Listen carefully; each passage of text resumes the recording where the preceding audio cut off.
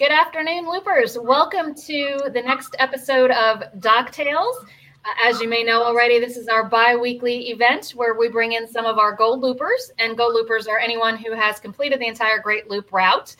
We bring them in to tell their tales or their stories of the Great Loop. So we're doing this during traditional dock tail time, which is typically when Great Loopers arrive at the dock for the day and everyone is tied up and shares their cocktails and stories of the day, but these are dock tales as in stories. So today we have with us Mike and Sharon O'Malley, who are gold loopers who did the loop on a little bit of a non-traditional boat for the loop. And they, as I, are great proponents of do the loop in a way that makes you happy. It's really your loop and you should do it your way. And Mike and Sharon most certainly did do that. So I want to officially introduce them. We know, Sharon, we have a limited time with you, so we're going to go to you kind of early on. But let's start off, Mike and Sharon, share the details about the boat you looped aboard and why you chose her. And the name is My Sharona. So, Mike, you can also tell us why that's the name of the boat. So my brother, we started the loop in 2014. And about 10 years before that, we had a pontoon boat that we had on the Fox River up here in the Chicago area. And we have a brother. I have 4 brothers. So there's 5 boys in our family. And my brother Tom lived in Miami Beach area right on a canal. And Jim said, we should take the pontoon boat to Miami and park it in front of Tom's $1 million house on this canal because it's a ratty old pontoon boat. So Jim put the pontoon boat in Lake Michigan, went down the Illinois River, or the Chicago River to the Illinois River, to the Mississippi River, and the Mississippi was over its banks, and he could actually pull the boat right up to the Arch in St. Louis. So he did that, and then he continued on down, and when he got to Cape Girardeau, he blew the engine. So that ended the adventure. I told him just buy a new engine, continue, but he decided to bring the boat back. Well, I didn't find out till 10 years later that the reason that the engine blew was when he was in St. Louis by the Arch, he hit a fire hydrant with the propeller of the boat, and it bent the shaft, and that caused all the issues. So the goal was him to get the boat to New Orleans, and then I was going to take the boat from New Orleans to Miami. Well, that never happened. But the sense of adventure and casting off your lines, going, stayed with me, and I started looking for my perfect looper boat back in 2004. So I would drag my poor wife to all these boat shows where we would look at boats. And I decided the best boat that would work for me would be a center console. Because I figured it'd be easier to get through the locks, and it fit into my price bracket. So we looked at boats, and I was actually going to buy a Scout center console. We met this wonderful guy by the name of Teague Curran from Pier 33 in St. Joe's, Michigan, and he was selling these Scout boats, and they really looked nice. And he spent a lot of time talking with us without ever trying to sell me the boat. So I wasn't ready to pull the trigger then. So the following year, we went down to the boat show, and he had switched from selling Scout boats to Robalo boats. And I had seen Robalos before, and I liked them. And we talked some more. And finally, my wife told me to go buy the damn boat. That's right. So we drove to Pier 33 in St. Joe's, Michigan, and we signed the contract, and we ordered the boat. And I wanted to buy only an 18-footer, and Teague from Pier 33 talked me into the 20-footer, which I was hesitant about, but I'm glad he did that. Then we had a big argument about the size of the engine. I wanted the 200 horse. He said I should have the 150 horse. Big argument. We got the 200 horse. He taught me into getting the Garmin chart plotter installed from the factory. We did that. So we ordered the boat on St. Patrick's Day weekend. So in 2014, so this is the anniversary of ordering the boat. Another reason to celebrate St. Patrick's Day. Yeah. Well, for one of us at least. And then on our anniversary, which is May 29th, the boat was delivered to us at Pier 33. So on our anniversary, Sharon wrote the check to pay for the boat because she bought it for me. So, and the center console fit into our needs. And what we did is we did our shakedowns. And with the Yamaha outboard motor on it, you have to put 25 hours on it to break it in before you can open it up or do anything. So we drive every weekend up to St. Joe's, Michigan, which is about a 2-hour drive from our house, launch the boat, take it out, cruise around a little bit, go out for 3 or 4 hours, come back. And we did this for 3 weekends. We had like 9 hours on it. And I said to Sharon, I go, this is killing me driving up here. So I talked to them, and we put it into Lake Michigan, and we took it straight across to Chicago from St. Joe's. And we had a great ride going over. We kept it. I was blessed with someone in Chicago, belonged to Chicago Yacht Harbor, and we were able to keep it at Belmont Harbor. And we used it there, and we ran up the hours, and then we took it back. We took it up north to Milwaukee, and then we took it back to St. Joe's, got all our oils changed for the instructions. Then we brought it back to Chicago, and then we started our loop in October. Yeah, and we're just a couple quick notes. We're coming out live on our Facebook page for AGLCA as well as our Facebook group. If you're watching on the Facebook group, we can't type comments to you on the group. It's some strange setting in Facebook, but we will see your comments. And I think to submit a comment through the group, you actually have to give it permission for StreamYard, which is what we're broadcasting through, to show your name. So we've got a few comments already. The crew of Reverie, a shout out to Mike for his forum posts on the AGLCA forum. So thanks for that, Susan. And Mimi says hi to you both. So 20-foot center console. Robalo 20-foot center console, not your typical loop boat, but probably something a lot of people have considered. I know Sharon's got a work obligation, and one of the reasons you did the loop the way you did is because you do still work. So I want to focus a little bit on Sharon before we go too far into this and run out of time with her. So Sharon, you were shaking your head a little bit there when Mike was describing his experiences with shopping for and purchasing the boat. What are your thoughts on looping aboard a center console? You know what? This was his dream, not mine. I kept agreeing. Go for it. No problem. In my heart, I never thought this would happen. And things started happening, and I thought, okay, I'll just go along. And I started the actual route, and I actually fell in love with doing it. My biggest problem with the small boat that we have is we have really no cabin to be in. So going to the bathroom could be quite challenging. So if I ever got another boat, I would ask that I have a bathroom on that boat. So that was one issue that I like. But you know what? The good thing about being on a small boat is we could go fast. We saw a lot. I did not have to sleep on the boat every night. I got a nice hotel room with a king-size bed and a shower. And we got to go out to lovely dinners every night because I don't have a kitchen on the boat.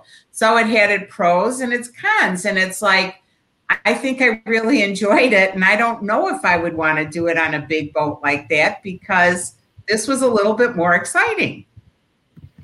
Well, and it is exciting, and it's certainly different. And a lot of us ladies at some of our, and some of the men too, at some of the events that you've presented have called, Sharon gets the Being a Trooper award for looping with Mike. And I think it's a question a lot of people have is you're in a center console, no cabin. So where do you sleep? So for the two of you, the choice was hotels at night. And I know, Mike, you're in the travel industry, so that might have made that a little bit easier.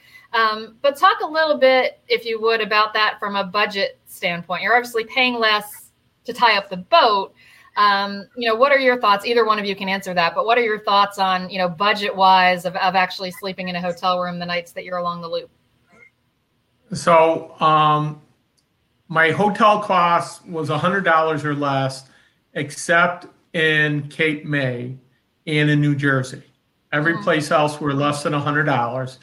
I also get 5 miles to the gallon on my boat. So where some boaters are getting 1 mile to the gallon, I'm using a lot less fuel costs. Dockage was a lot less. And then the thing is, upkeep maintenance is a lot less. So the hotel, when you figure out the cost of what it costs me to do the loop compared to other people in their 25 to 35 foot boats, or even up to 50, I'm probably, when you add everything up, the same cost as like a 30 footer for expenses. But then when you get up into the 50 footer people, I'm a lot cheaper. And that's interesting to know, because a lot of people who have looked at doing a loop in a smaller boat like that often they ask us questions about camping and things along that line. And that certainly wasn't your mode. And it's interesting that you actually found staying in a hotel to be a little bit less costly. So Sharon, you didn't do the entire loop with Mike. Mike had a kind of a cast of characters rotating in and out. So before we have to let you go, share some of the favorite parts of the loop that you did do with him. Well, after 38 years of marriage, Mike knew I was not a camper. So camping was not even an option for me. Okay. I went camping once when I picked up my kids from Boy Scout camp. And I have stories about that one night. So he knew it was hotels or nothing if I went. It's like, so he started in October because he had broken his knee. And, so that delayed him. We were hoping to leave in August. There was no way I was going to get on a boat at the end of October in the cold. I'm not a cold person. I don't like to be in the cold. So he's the adventurous one. So I said, as long as you have no one to, if you have someone to go with, be my guest. So he did. He found people to go along with him. And I decided to redecorate the house while he was doing his trip. And so I kind of had. So let me stop you right there. So not counting the remodeling cost of the house, it was cheaper to do it on a 20-foot center console, because she spent more money on the remodeling than I spent doing the loop that week. I say that sounds fair. I'm with you, Sharon. That sounds perfectly fair. Exactly. Mm-hmm. So the one stipulation I did hit, I had a couple. I said he could not travel alone. He needed a partner. I didn't want to worry about him. I tried to do as much as I possibly could, but working, I didn't always have the vacation time, or there were commitments at work. So the other stipulation that I did have was I had to be with him when we went past the Statue of Liberty. And that was probably my favorite part, being so close to the Statue of Liberty on our own boat. It was May when we did this. I never thought I would be wearing a penguin hat because I was so cold. I think it was Memorial Day weekend. It was our anniversary weekend. Our anniversary weekend. And it was just like rainy and cold, but it was the neatest experience to do that. Some other highlights, I loved pulling into Savannah. We stayed at the Hyatt and then parked right along the hotel and then just strolled through town. That was probably one of the nicest places we had ever been, and thoroughly enjoyed that trip. So those were probably my two favorite highlights of the trip, going through there. And I really did enjoy going down the Erie Canal because it was kind of a historic experience, and just kind of neat to do when you think how they used to, have donkeys pulling boats down this canal. It was really just a lot of history and really neat to do. So those are some great highlights. Tell us about some of the other memorable experiences, because I've heard you share a few of them.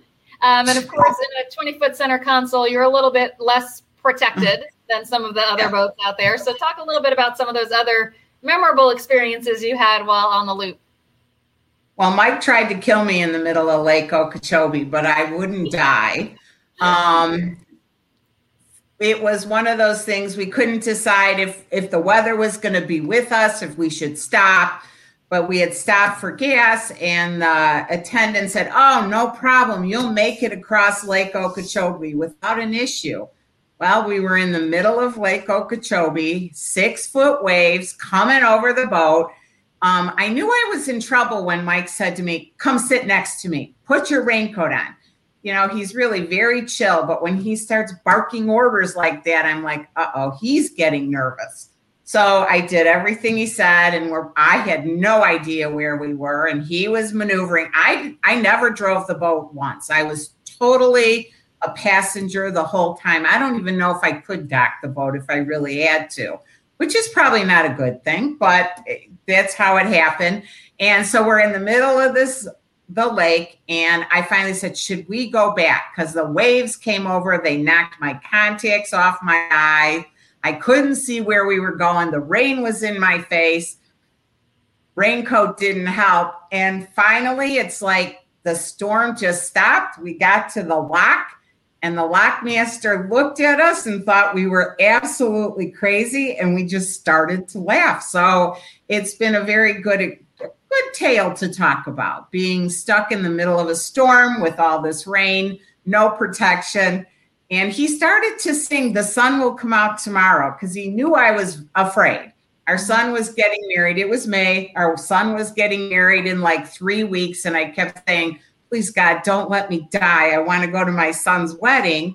So he started to sing, and I started laughing, and we made it through. So it's a little nerve-wracking for me, but you know, we were here to talk about it, so that was a good thing. Yeah, well, and a lot of loopers have experiences like that, regardless of the size of the boat. So you're not alone in that.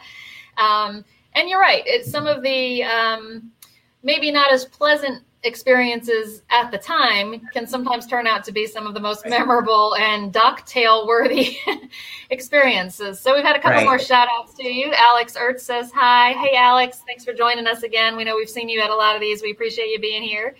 And Victoria, I think, has found the My Sharona video on YouTube for everybody to listen along to while we're watching. So, Mike, I don't think you shared yet why the boat is called My Sharona. So, while I've had many boats, I've never named a boat. And I realized that in order to do the loop and go through the locks, you have to have a name. So, you know, at lunch every day, I would eat with different employees and would sit there and we'd talk about the boat and all that. And I was saying, I should name the boat. And my mom had died a couple years earlier, and I was thinking about naming it after my mother. And my mother's name was Ronnie, and I was going to call it the Ronnie O after my mother. And then I said, well, my mother didn't buy me this boat. My wife did. So then I said, well, I should probably name the boat after my wife. So I was thinking about it. And what had happened is we had gotten a piece of mail years before from the bank, and Sharon's name is Sharon A. O'Malley, and they moved the next and it became Sharona. Well, I thought it was funny. My wife did not think it was real funny. And then our precious daughter, Elizabeth, when she was in an argument with her mother or whatever, she'd come out to me and put her hands on her. She goes, "Your wife's Sharona." And she would say that. So I was like, oh, my God, I should name the boat My Sharona after my wife. I don't think Sharon was really appreciative of it at first, but she's grown to like it, and everyone knows her as Sharon from My Sharona. So that's how we got the name. And when we pull in, we've been boating all summer last summer on the Fox River, but we go through the locks or we pull into a place and people just start singing My Sharona all the time. And even on the loop, when we're doing the loop, when we pull in the places, people would just break out in the song singing My Sharona. So it's a funny name. It's fun. It's light. And Sharon's Law has learned to enjoy it. Yeah, no, it is. It is fun when people start saying, "Hey, My Sharona," and they start singing. So that's fun. It's a very memorable name. So I like it. This is one of our. Hey Tim, if you want to buy us a boat, I'll call it Hey Tim. I was going to see if you'd buy me a boat. So one of our, and again, if you're watching in the Facebook group, we can't see who you are unless you give Facebook permission to share your name with us. If you're watching on the Facebook on the AGLCA page on Facebook, it's a little bit different. So we've got a few comments coming in from Facebook users. Not quite sure who they are, but someone, Mike, was kind of giving you a shout out for remembering your anniversary date. So good for you on that one. And another one saying to us all. I'm with that. I'm sorry? So I'm blessed with that. See, our son, John, his birthday's May 2nd. So I just need to add 7 days onto his birthday. And I know it's my anniversary.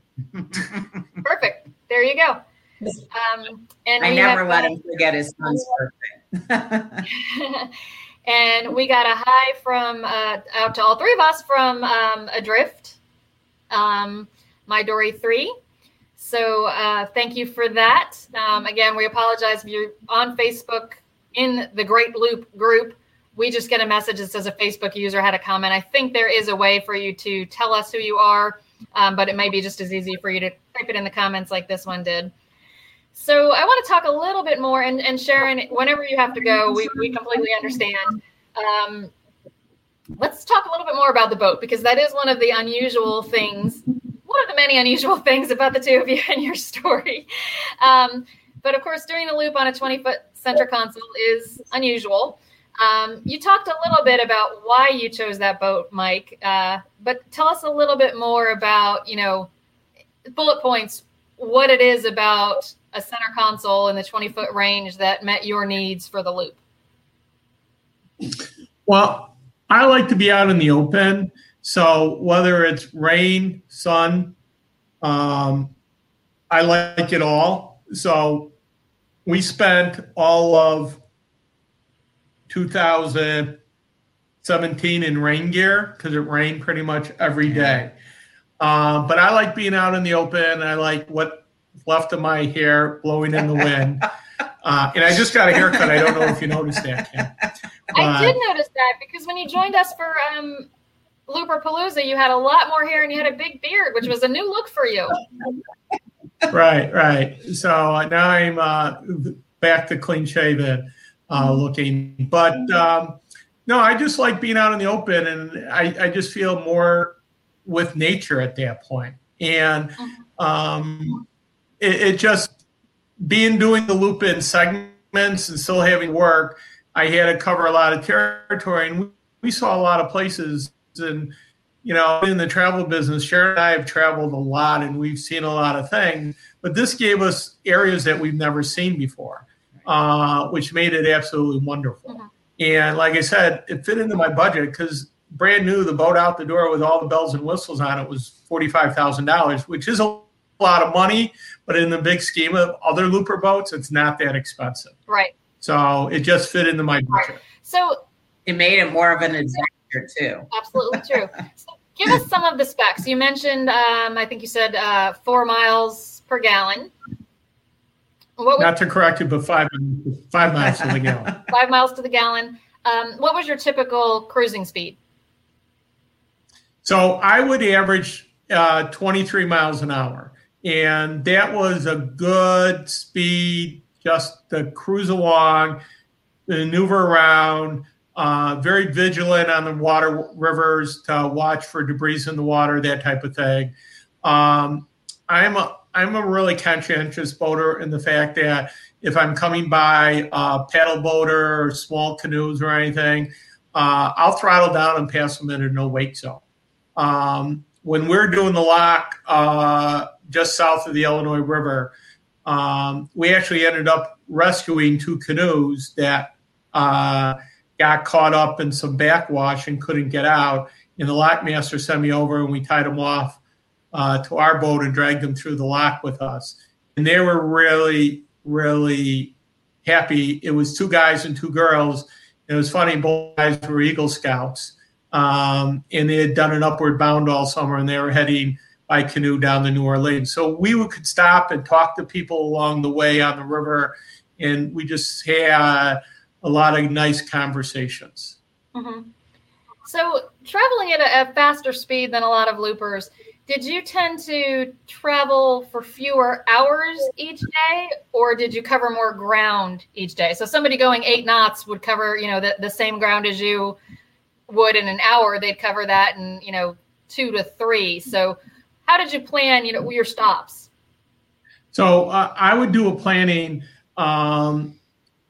where I would have, because I wouldn't know what the weather would be like. I'd had an idea what it would be like, but I'd have point A, point B, point C. I didn't know how long the locks would take.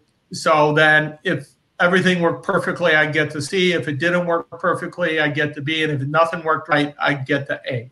So I just did it that way. The longest day we did was 250 miles in 12 hours. And we went from Hoppies to Kentucky Dam State Park the long way around. Because there's 2 locks to get into those lakes. We went to the second lock and then came back through to do that. Our shortest day we ever did, I think, were 3 hours, maybe 4, when we went from Savannah to Charleston. Oh, yeah. So that was a short day. Mm-hmm. We crossed from Apalachicola straight across the Tarpon Springs. We started out slow because we had some heavy wave action and fog. And we're doing maybe 5 miles an hour at the start. And by the time we were halfway through, it came calm and we cruised pretty much 23 miles an hour through that. Thank you, Alex, Lake Barkley.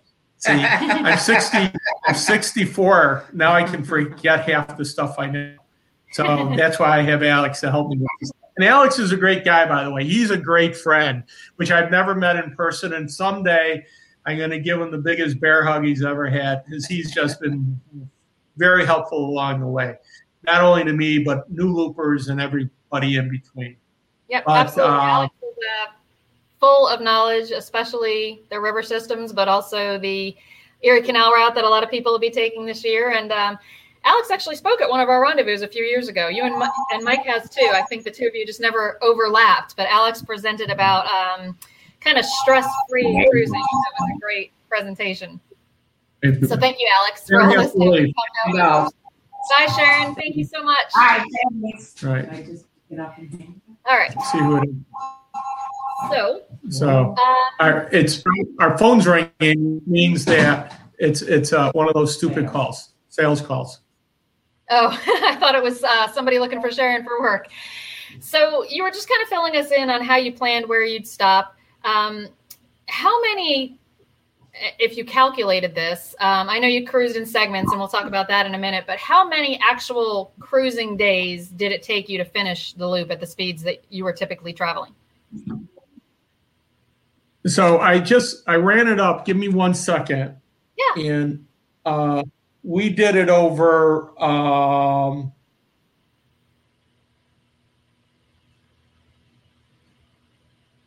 we did it as a total of 12 trips.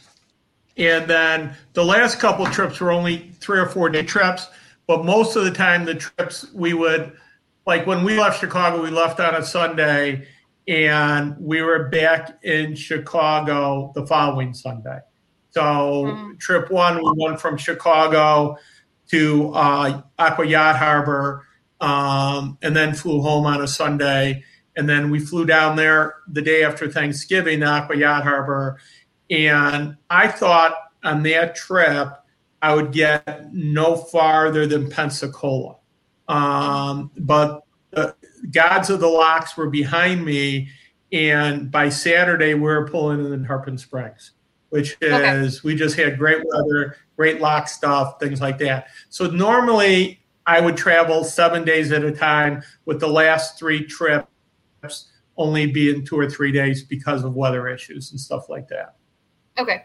So probably, if I'm doing the math correctly, maybe about 60 travel days total. Does that sound about right? So let's see. Let me do it. 70, probably about 80 travel days. About 80 travel days. And for those who maybe aren't familiar, Aqua Yacht Harbor is start of the Tenn-Tom? Can't think of the name of it. Yes, it's right above the Tom Big Waterway, which is I love rivers. I love doing rivers. Probably because I've done a lot of boating on the Fox River up here outside Chicago, but I could go up and down the Mississippi and the Illinois all the time. Mm-hmm. To me, they're fun. Mm-hmm. So a lot of the questions we get from people contemplating looping in segments have to do with logistics. So you, for example, Mike, did this over, I think you said 12 trips, and you would cruise for a week at a time and then fly home for work. Some folks with a boat like yours would probably consider trailering it back and forth so they could use it in between. So with your decision, first of all, tell us why you decided to leave the boat where it was instead of trying to get it back home. And second of all, tell us how you went about finding a place to leave it. Okay, so I didn't want to deal with the logistics of getting a car and a trailer to where I was going to, because it's too involved for me. So what I decided to do is find a marina with a dry stack program. And then I would email them and say, I plan to be here on such and such a date. I'm going to leave the boat for X amount of time. What would the rate be? And then they come back with a price. And I'd say, you got to realize that I'm getting it pulled out once and put back into the water once, and you do better on the rate. And then they'd come back, we negotiate it. And then I'd find it. And these people were really accommodating. So I'd pull it in, they'd pull it out of the water. We'd clean it, wash it out, and then they'd put it up on the rack. And we ended up the third week of October, we left it in Lucca at Aqua Yacht Harbor. It was left there for like 5 weeks. And then when we got to Tarpon Springs in the first week of December, it stayed in Tarpon Springs to May because I just couldn't get out of work. So our next venture was May, so it sat down there. So instead of trying to get down to Florida to tow the boat back, that's how we did it. So we just put it in dry rack the entire time around. And then I had a nice clean bottom whenever I came back. Yeah. And Alex has clarified for us that Aqua Yacht Harbor is in Iuka, Mississippi, which is at the start of the Tennessee-Tom Bigby Waterway. So thank you for that, Alex. So I think one of the things maybe, Mike, that was a little bit different. Kim, you need to know how to speak Southern, okay? Because I call it Luca and it's Iuka, and I always say it wrong. You know what? I think the capital I looks like an L. So we hear Luca a lot, but it is actually Iuka. So yes, that is a beautiful spot in Mississippi. I think one of the things, Mike, that you did a little bit differently than others who may be considering segments and considering trailering is that you went fairly often back to the boat to continue on. So it wasn't like this was something you were doing just for summers and wanted the boat back in the Chicago area where you live to cruise in between. What's the overall time frame it took you to do the loop? You know, when did you start and when did you finally cross your wake? So we started in 2014. We did 2 weeks there. Then we did it in 15. And I don't know how many weeks I did there. But then we took the year of 16 off because our daughter Elizabeth was getting married. So what we did is my son Mikey went out to Maryland because the boat was in Maryland at that time. And he put the boat on the trailer, or, you know, the marina did, and he towed it back, and we used it around the Chicagoland area for that summer. And then it spent the winter here. And then Sharon and I towed it back to Maryland to launch it, to continue the loop. And then we brought the trailer back again. So that worked out to do it that way. But, you know, it was 2 trips to and from with the car and the trailer to get it done. But we started our Platinum Loop in November of this year, and the goal was, because we didn't know how far to get, was to bring the boat back. So my son Mikey and his wife were going to come pick up the boat wherever we got to, and we'd bring it back to Chicago. And then when we continued on next year, we'd take it to that point to continue on. So the next time around Platinum time, I may be doing it with a trailer and towing it back and forth, or I may be dry racking it. I'm not sure. Haven't decided yet. Well, if you do decide to tow it back and forth, definitely keep us posted because we get lots of questions about the logistics of that. So it's a good question. Any experience that you had? I mean, you never were in a position where you had to store the trailer someplace while you continued, correct? Well, no, we did. We had to do it in one. So when we took the boat back out to bring it back from Maryland, Sharon and I went out towed the trailer out to Maryland to pick it up in 16. So again, it was our anniversary weekend, and so I took Sharon to Washington D.C. which is one of my favorite cities. I just love D.C. And we were staying at a hotel, and they wouldn't let me park my trailer in the hotel. So I found a marina just south of D.C., about 45 minutes, and negotiated a rate with that guy to leave the trailer there for 4 days while we explored D.C. Then we came back down, got the trailer, went and picked up the boat, and then we took the boat through the Blue Ridge Mountains on the back of the car. And we went to Gettysburg with the boat, and we took the boat a lot of places with us. It got a good tour of the heartland of the United States. So, but yeah, I mean, go on. I thought Blue Ridge Mountains was pretty daring towing a boat. I don't know if I'd want to be driving a boat through the Blue Ridge Mountains. Yeah, the nice thing is I was using my son's car, so I didn't worry about damaging it. And go on. No, go ahead. I'm not sure if we still have you, Mike. Your screen. I'm here. I can hear you now. Okay. I lost you there for a second. Okay. So Sharon filled us in on some of her favorite stops or favorite moments. Why don't you go ahead and tell us what some of your favorites were? Well, one of my goals was to get to Washington, D.C. on the boat because I love that town.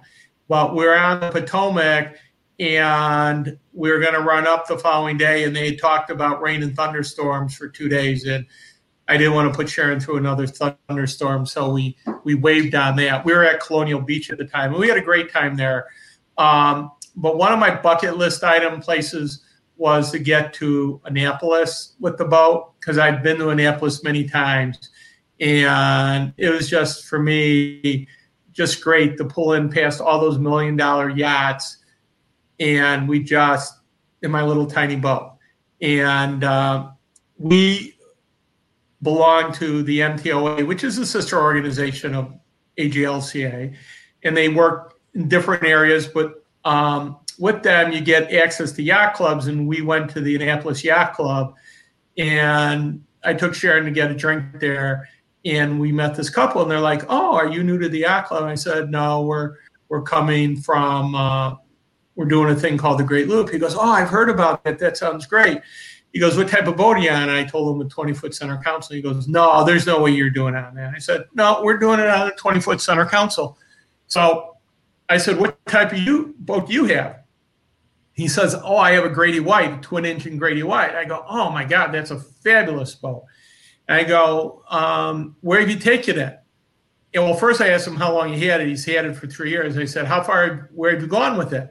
He goes, "Oh, I usually maybe 10, 15 miles from Annapolis, and that's it." And I looked at him. I said, if I had that boat, I'd going up to northern Chesapeake Bay. I'd go down to Norfolk. I'd go to Washington, D.C., so... And he's like, "Yeah, I should do that." But that was one of my favorite places to pull into. Love pulling in the Savannah with the boat. That was great. Pulling in the Hilton Head past the iconic lighthouse that sits on the Intercoastal Waterway. That was cool. Of course, New York, it's Statue of Liberty. That was fun to see that. So New York Harbor. So Sharon, I still don't know how this happened, but Sharon had to get back to work, and I wanted to get the boat up the Hudson River. So Sharon went home that day from New Jersey, and my son, who was living in Denver, my oldest son, John, mysteriously appeared in New York City to take the ride up the Hudson River with me. So Sharon and I did the Statue of Liberty the day before, and then the next day, John and I did the Statue of Liberty. And he was working at Johnson Wales University at the time as a professor, and he had his big Johnson Wales banner hanging out, and we got a picture of him standing in front of the Statue of Liberty. So it was a great time, 3 days with John. And John got to meet the Wilson family because they were up in the Albany area at that time. They were having engine trouble. So you know what? You meet people along the way, and it's very nice. The other Charleston was a little bit of an interesting thing because it was just right after that tragic incident, and we showed up in Charleston. And I have never felt more comfortable and more welcomed in a city than I was in Charleston. The people there were just so nice after that tragedy that it was just unbelievably great. And then we went over to the military academy, which I've always wanted to see. So, and then we did the Erie Canal route. We came down through the Erie Canal because I've always wanted to go to Put-in Bay. That's was on my bucket list item, and we went into Put-in Bay and spent the night there. And the water was crystal clear there. It was nice. It was fun just to walk around and see things. And we rented a golf cart and drove around the island. We had a great time. I did this with a buddy of mine, Larry Pudelic, we went to grammar school together with. So that was a lot of fun. But I love pretty much, I can't say I never had a bad day. Even with that storm on Lake Okeechobee, to me, it wasn't a bad day. It was a great day. Mm-hmm. And it's nice to have your son, John, here. I've actually met your other son, Mikey, at the Chicago Boat Show a few years ago. I don't know if you remember that. But now, so we've had John chime in as well. So good to see the whole O'Malley family. We've got a shout out. Again, if you're watching on the Great Loop Facebook group, it doesn't feed to us who you are. If you're watching on the AGLCA Facebook page, it does. So we got a hey there from somebody on the group. So wanted to just acknowledge that we heard that. I'm not sure who that was. You can type that in the comments if you want. We also can't type comments back to you if you're watching on the Great Loop group. If you're watching on our page, you've been seeing us typing back to some of those. So just wanted to explain what's going on there. So thank you for that shout out, whoever's there watching in the group. And we've also got Wes, who is a member, is mentioning that looping on a 20-foot center console is better than staying in Illinois. In the winter, I would absolutely agree with that. But aside from that, Chicago is actually one of my favorite cities. And I know, Mike, you're born and raised in Chicago, so that's much loved by you. You've shown me around Chicago on multiple occasions. Right. I do love Chicago. It's a great city. Wes hates Illinois, hates our governor, hates everything about Illinois, and he's not afraid to share that with anyone. So that's fine. So we have a little joke going back and forth. I do have to give a shout out, though, to Tom Jackson. Tom Jackson is a great individual. I'm not sure if he's online with us. I told him we were going to be doing this. But Tom Jackson did the 2 first segments with me of the loop. Mikey, which is my number 2 son, and I call him Mikey. He's 34, 35 years old. Him and his wife are expecting their first baby in August. And Mikey's 6'4", and he played college football, but he's to our family, he'll always be Mikey. But Mikey was supposed to do the loop with me, and he ended up, I fell down and broke my kneecap in August, and I couldn't travel, and then we're going to go in October, and then he ended up having an emergency surgery, and he couldn't go.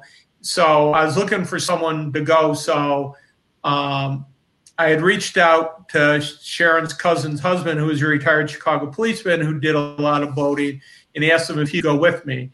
And at first he said yes, and 2 days later he was like, he needed to know specific, like, where we're going to spend every night, how are we going to get home, where are we going to end up, all this stuff. And I said to him, I go, Bob, this is a sense of adventure. We don't know anything until it happens. We're just going to go day by day and see what happens. So he said, then I can't go. I just can't handle the stress of this. And I said, okay.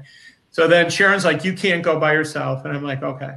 And so I'm thinking, who could I get? And I called up Tom Jackson. Tom Jackson was my son's John, one of his scout leaders in Boy Scouts, great guy. And I said to Tom, I said, will you go with? And Tom's like, and I knew he was retired. He goes, I got a part-time job. He goes, but I'm going to see if they'll let me off. I said, okay, let me know. He goes, I don't know a lot about boating, so I don't know how big of a help I'll be. And I said, well, Tom, I don't know anything about boating, so we'll do well together. And he's like, okay. So he calls me back 3 hours later. He said, I talked to my boss. He said, I can have the time off. But I want to let you know that if he wouldn't let me off, I was going to quit on the spot because I wanted to do this adventure. And to this day, he did this in 2014 with me. He still talks about it like it was yesterday in a good way. He loved every minute going down the Illinois and going all the way to Florida on that boat. And he didn't care where we ended up that night. He didn't know what. He was just a great crew member, helped with the lock lines and things like that. So good shout out to Tom Jackson. Yeah. And a shout out also to Susan Pellett, Susie Q. Susan says that Chicago was her favorite city on the loop, and a lot of loopers would agree with you there, Susan. And this from a Facebook user whose name we can't see. Yep, a 20-foot center console. We are chatting, if you tuned in late, with Mike O'Malley. He is a gold looper, which means he's completed the whole route, and he did it aboard his 20-foot center console. So a little bit unusual in that respect. So if you're curious about that and some of those details, once we finish this recording, we'll stay on Facebook and you can kind of go back and check out some of the details from the beginning. But yeah, that's one of the, besides the fact that Mike is very personable, we also wanted to include him in this because he and Sharon are a lot of fun and because they did it on an unusual boat. We've got about 15 minutes left before we wrap this up, and we are happy to take any questions that those of you who are watching on Facebook may have, so feel free to type those. Question from a Facebook user says, what were the other boats? I'm not sure what that's referring to. Did you just mention? No, I know what he means, because I had said I've had many boats before this. So Gotcha, we had a 24-foot pontoon boat, but I have to say that I started my boating career when I was in 6th grade in the Boy Scouts, when I earned my canoeing merit badge and my rowing merit badge. And then I've had a job boat. I've operated a dive boat up in Lake Superior, which was a Sea Ray, 26-foot Sea Ray. Down in Cozumel, Mexico, we've chartered some boats down there, done some fishing boats out of Marathon, like a 40-foot express cruiser. So I do have good boating experience. And of course, I have two things that my wife absolutely despises and hates, and she wishes I'd get rid of them. We have 2 personal watercrafts, which are just a blast. And I'm on my second version of those. So we've had 4 of them. We've had 2, and then we replaced them with 2 new ones. Mm-hmm. So for those of you who aren't members or didn't realize this, in 2020, before the pandemic hit, when everyone was expecting the Illinois waterway lock closure to be the biggest news and the biggest obstacle for loopers in 2020, Mike, being from Chicago, was trying to help people get comfortable with the idea that even if the locks didn't open until, I guess it was late October, they were planning to open very end of October, Mike was really trying to help people understand that it can still be done because he had left Chicago pretty late on his first loop. So he started his second loop by leading loopers basically when the locks reopened out of Chicago, had good weather, but did start his second loop then. And it was a much smaller flotilla than was expected because a lot of loopers didn't continue after the pandemic hit and canals were closed and all kinds of things happened. But Mike did do that for loopers. So that was the start of his platinum loop. And Alex would like to know, Mike, what part of the loop you're going to do this year? As much as I possibly can, Alex. So we only got as far as Peoria due to COVID issues with my son, who's going to come pick me up with the trailer. So we're going to throw the boat in Peoria, and we're going to just play it by ear and see how far we get down. We definitely plan to be at Aqua Yacht Harbor this summer. I don't know what part of the summer. Hopefully we'll get to Mobile. Will we get to Florida? Don't know. A lot of unknowns, but that's the fun of doing the loop the way I do it. You just roll with it, and you just never know, and that's part of the fun for me. No schedule. If you had your choice, would you keep doing it in a 20-foot center console, or would you do something more traditional that most people would consider a more traditional looping boat? You know what? I had so much fun on the 20-footer the first time around. I'm just going to do it again the second time around. And if someone said to me, "Hey, Mike, here's a new 30-footer with a cabin and blah, blah, blah," I'd say, no, thanks. I'm going to keep my 20-foot center console because I like it. And a lot of people get 2-foot-itis and bigger is better and all that stuff. And I'm happy with it. And it does everything I need it to do. It's an offshore boat. It handles the ocean. It handles waves.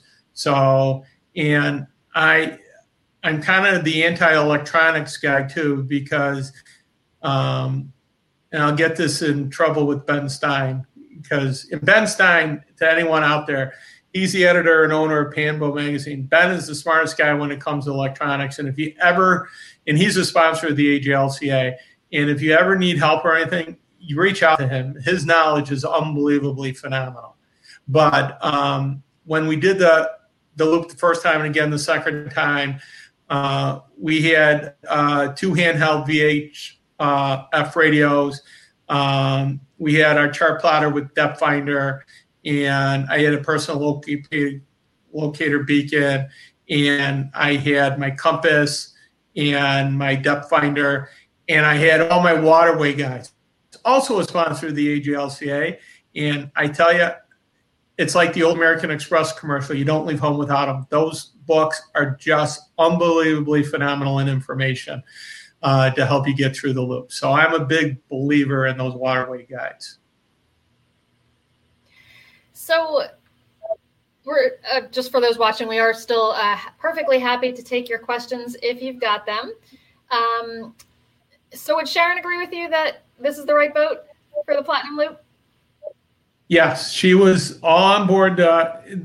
She was a little hesitant about the cold in October going into November, but we're kind of blessed with warm weather. When we did it, it was 60 degrees to 70 degrees, which is nice. Some people left off on October 31st, and they had snow further down, but it was just, we don't even call that snow. It was just a light flurry. It was no big deal. But Sharon's birthday is October 31st, and she said, "I do not want to spend my birthday on that boat." That was her only rule. So makes sense. Got to do what Sharon would like. She is certainly very good at allowing you to go on your trips. And I love that she did the parts that were interesting to her and that she most wanted to see. Again, you both still work, which is part of the reason for the mode you decided to do the Great Loop. One thing that you're kind of famous for, Mike, in our forum is kind of your 31 flavors idea. So tell those watching what that's all about. Okay, so Baskin Robbins is an ice cream store in the Chicagoland area, and their advertisement is they have 31 flavors because some months have 31 days. And so the thing is, you could pick a different flavor every day and come and have ice cream every day. So, but everyone has their favorite ice cream. Some people like chocolate, vanilla, Jamocha almond fudge, Rocky Road, you can go on and on. So what I try to explain to people is, when you ask questions on the forum, you're going to get answers back from people who are validating what they've done. So, and I don't tell people to do the loop on a 20-foot center console. That's what I did it on, and I had a blast. I loved every minute of it. But I try to be encouraging. If people say they want to do it on a 34-footer, I encourage them to do that. But then you have people who have a 50-footer and say, no, you can't do it on a 30-footer. You need a 50-footer, or vice versa, and it goes back and forth. So that's why I say I have two things. I say, 31 flavors of ice cream. Everyone has their own flavor of ice cream. And the other thing is, if you ask someone who owns a Lexus what type of car to buy, they're not going to tell you to buy a Chevy. So, that's the keep in mind. So that's what I try to tell people. Yeah, and it's so true. I mean, there's so many ways to do the loop, and a 20-foot center console is not actually the smallest vessel that's done it.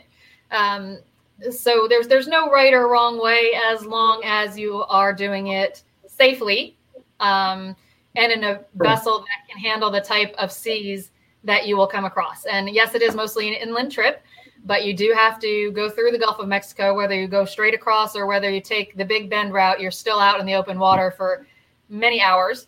There's the Great Lakes. There's Lake Okeechobee, as Mike and Sharon found out, can kick up some pretty significant waves. And there's lots of inlets and sounds along the way that can, in certain weather conditions, can really cause some foul conditions for a boat. So, we get asked all the time, is this boat suitable for the loop? Is that boat suitable for the loop? It's a very personal choice as long as it is safe and can handle some waves. A lake boat, for example, a pontoon boat might be a challenge. And I know there's people who have done it. It certainly wouldn't be, my recommendation. But a lot of it depends on the design of the boat, and boats are all different. And Mike mentioned his 20-foot center console is ocean going. A Robalo is made for rough seas. So that was important. And Mike, you're also extremely safety conscious, I know, with life jackets and kill switches and all the recommended things for that type of boat, correct? Oh yeah. You know what? The moment I step foot on the boat, I have my life jacket on. I wear inflatable, and I'm so used to wearing it that when we were going down the Illinois, we pulled in the Pierre Marquette State Park to stay at their hotel. It had been raining all day, and we went up to check into the hotel, and the people are looking at me because I'm in full rain gear and I have my life jacket on. Mm-hmm. And they looked at me and they said, sir, we know it's raining, but we don't get flooded out here. and I said, oh, I forgot to take it off and leave it on the boat. But that's happened a couple times where I've gotten off the boat and I've gone do something and I've got my life jacket again because it's just so natural. And everyone, I tell the story of my nephew, Patrick, who I'm very proud of, Patrick Ryan. He's my brother Tom's son. Patrick's in the military. He's a lieutenant colonel in the Air Force Reserve right now. And Sharon, after we crossed Lake Okeechobee, we pulled into Stuart, Florida, and Sharon had to go back to work, and I had 5 more days. So Patrick joined me to take the boat up to Jacksonville. And Pat got on the boat, and he said, I handed him a life jacket and put it on, and he said, Uncle Mike, I'm a pilot in the Air National Guard. He was with the Air National Guard at the time. I'm a pilot in the Air National Guard. I've done 4 tours to Afghanistan as a C-130 pilot. He goes, I'm not wearing a life jacket. And I looked at him. I said, Pat, I'm only going to say this once. I said, I'm the captain of this vessel, and what I say goes. And if I say you wear a life jacket, you wear a life jacket. I said, I brought this boat all the way from Chicago. I've never been stopped by the Coast Guard, the police, the sheriffs, any waterway law enforcement agency, because they see me coming by. Even though I have Michigan numbers, they see I'm wearing a life jacket and everyone's got life jackets on, and they leave us alone. And his comment back to me was, how do you adjust this? and he wore it. Right, he wore it. So, yeah, I'm a firm believer that you step foot on my boat, you're wearing a life jacket. Yeah, well, the fact that you have you mentioned that you carry a personal locator beacon, which some loopers do, many don't, but particularly for your type of boat and the type of cruising you're doing, that's important because in that type of boat, as Sharon mentioned, the 6-foot waves on the Okeechobee, there is some potential that in rough conditions you could end up in the water unexpectedly. Correct. And I just bought a second one, so now Sharon gets to have her own. But when we're on Lake Okeechobee, the waves hitting us, she asked me, she goes, where's that personal locator beacon at? And before we pull out with different crew members or different mates or whatever, I go over, I say, here's where the personal locator beacon is. Here's the magic red button on the radio to call for help. Just press this button and the cavalry will show up. Don't know if it'll be in 2 minutes or in 20 hours, but this is the button, here's the button. So we do a safety briefing before we pull out with anyone who's new, who hasn't done it. And we check the vest, make sure that the cartridges haven't been popped or anything like that. Mm-hmm. So we are almost out of time, Mike. So just to wrap up, any advice you would have to people who are wanting to do the loop and trying to, figure out what's the right boat for them? So my advice is don't listen to all of us on the forum. Make your own decision. You go out, get yourself a good boat broker. AGLCA has a bunch of them that are very helpful, very knowledgeable. And the thing is, cast off those lines and do it. If you wait for next year or the year after, you may never do it. And now's the time to get it going. Excellent advice, Mike. I want to thank you. And we had to say goodbye to Sharon early because she had a work obligation, but I want to thank both you and Sharon for being with us today and sharing the tales of your great loop in this Docktail session, but also to thank you for the support that you offer loopers through the forum all the time, and for you've presented at several events for us about Chicago and about your loop. And I just want to thank you for the support and encouragement that you offer to other loopers. You are a great asset to the organization and a great fun to be with. So thanks for sharing your story. Thank you. I had fun. And thanks to everyone who watched. We are doing these bi-weekly, so we'll be back again 2 weeks from today with another Docktails episode. Thanks for joining us. Take care.